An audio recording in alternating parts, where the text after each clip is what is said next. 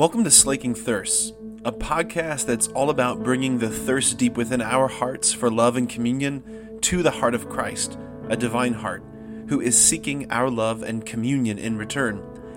The hope is that the two thirsts would meet and both thirsts would be slaked.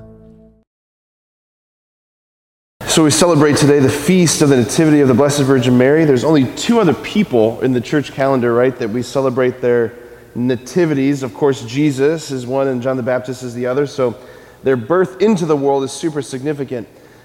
I want to focus on Mary this year, on this feast in particular, through the lens of her identity as the Ark of the New Covenant. So today we're celebrating the birth of the Ark of the New Covenant. That's who she is. That's the unifying thread of the scriptures that we have, especially, it's really what's actually going on in the gospel. I'm going to unpack that here in a second. But the Ark, as you remember, in the Old Testament was not just like this divine receptacle that held the tablets of the law or the manna bread or Aaron's staff. It was also their spiritual secret weapon, right? It was the ark that led the march around the walls of Jericho. The ark was very, very powerful. All right, so where does that show up here in this gospel, in these scriptures? So the gospel we have here is from Matthew, right? It's this Christmas season gospel. I spared you the names this morning, okay? You're welcome. A lot of names, but the names are important. That's another homily for another day. The names are very, very, very important. So here you got Matthew. He's about to explain how Christ's birth came about because unlike all of the other previous beginnings and conceptions, this conception is not normal because Mary was found to be with child through the Holy Spirit. Okay, so this is how we tend to hear this gospel. All right, so Joseph, her husband, since he was a righteous man, yet unwilling to expose her to shame, decided to divorce her quietly. Such was his intention when, behold, the angel of the Lord appeared to him in a dream and said, Joseph, son of David, do not be afraid to take Mary, your wife, into your home, because what is conceived in her is from the Holy Spirit. She will bear a son, you are to name him Jesus, so on and so forth. Okay.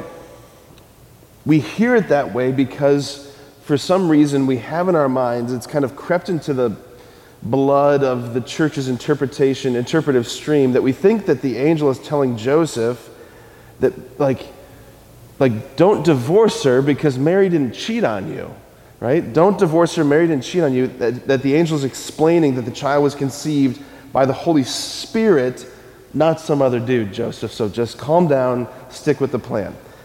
Okay, that interpretation I don't think holds any water, and you can't really find that anywhere in any of the church fathers when they interpret this. So here, listen again to a different emphasis, okay? Joseph, son of David, do not fear to take Mary, your wife, into your home, because what is conceived in her is from the Holy Spirit. Did you catch that? Did you hear the difference slightly? Versus, do not fear to take Mary, your wife, into your home, because what is conceived in her is from the Holy Spirit. Here's what's going on. The angel's not trying to explain or convince him of her integrity. He was encouraging him to not be afraid of her because of the child conceived in her.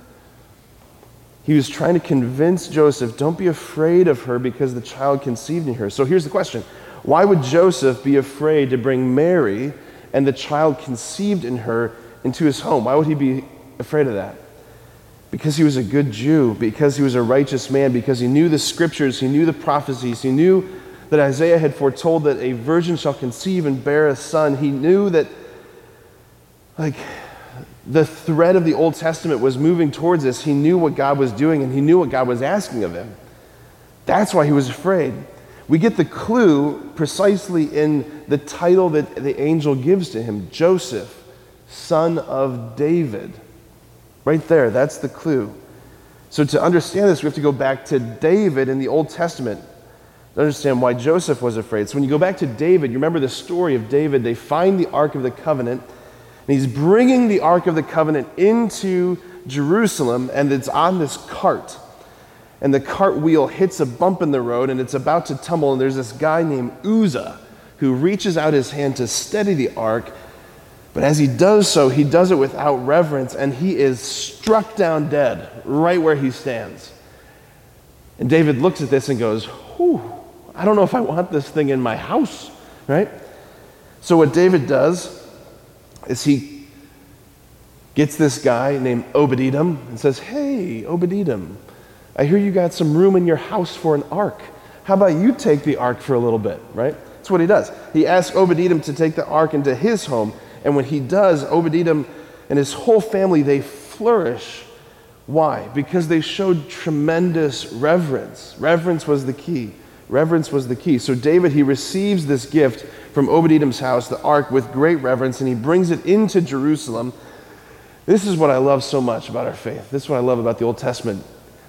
So reverence is the key. David's bringing the ark into Jerusalem, and what he does is he basically strips naked and dances this wild, glorious, passionate dance before the ark. It was so wild and so passionate that it scandalized his wife and it made her jealous. Pope Benedict, when he talks about Marian devotion and Marian piety and understanding who Mary is and how we're supposed to relate to her, Pope Benedict said that scene is the beginning of understanding Marian piety. I love that. Again, that's another homily for another day. All right. So Mary, she's the new ark, right? Joseph is married to the new ark of the covenant. This is St. Bernard of Clairvaux. He says this: Joseph wanted to leave Mary for the same reason that Peter begged the Lord to leave him when he said, "Depart from me, Lord, for I am a sinful man." Joseph saw with fear and trembling that she bore the sure signs of the divine presence. And as a human being, he was afraid of the profundity of the mystery. And so he decided to leave her quietly.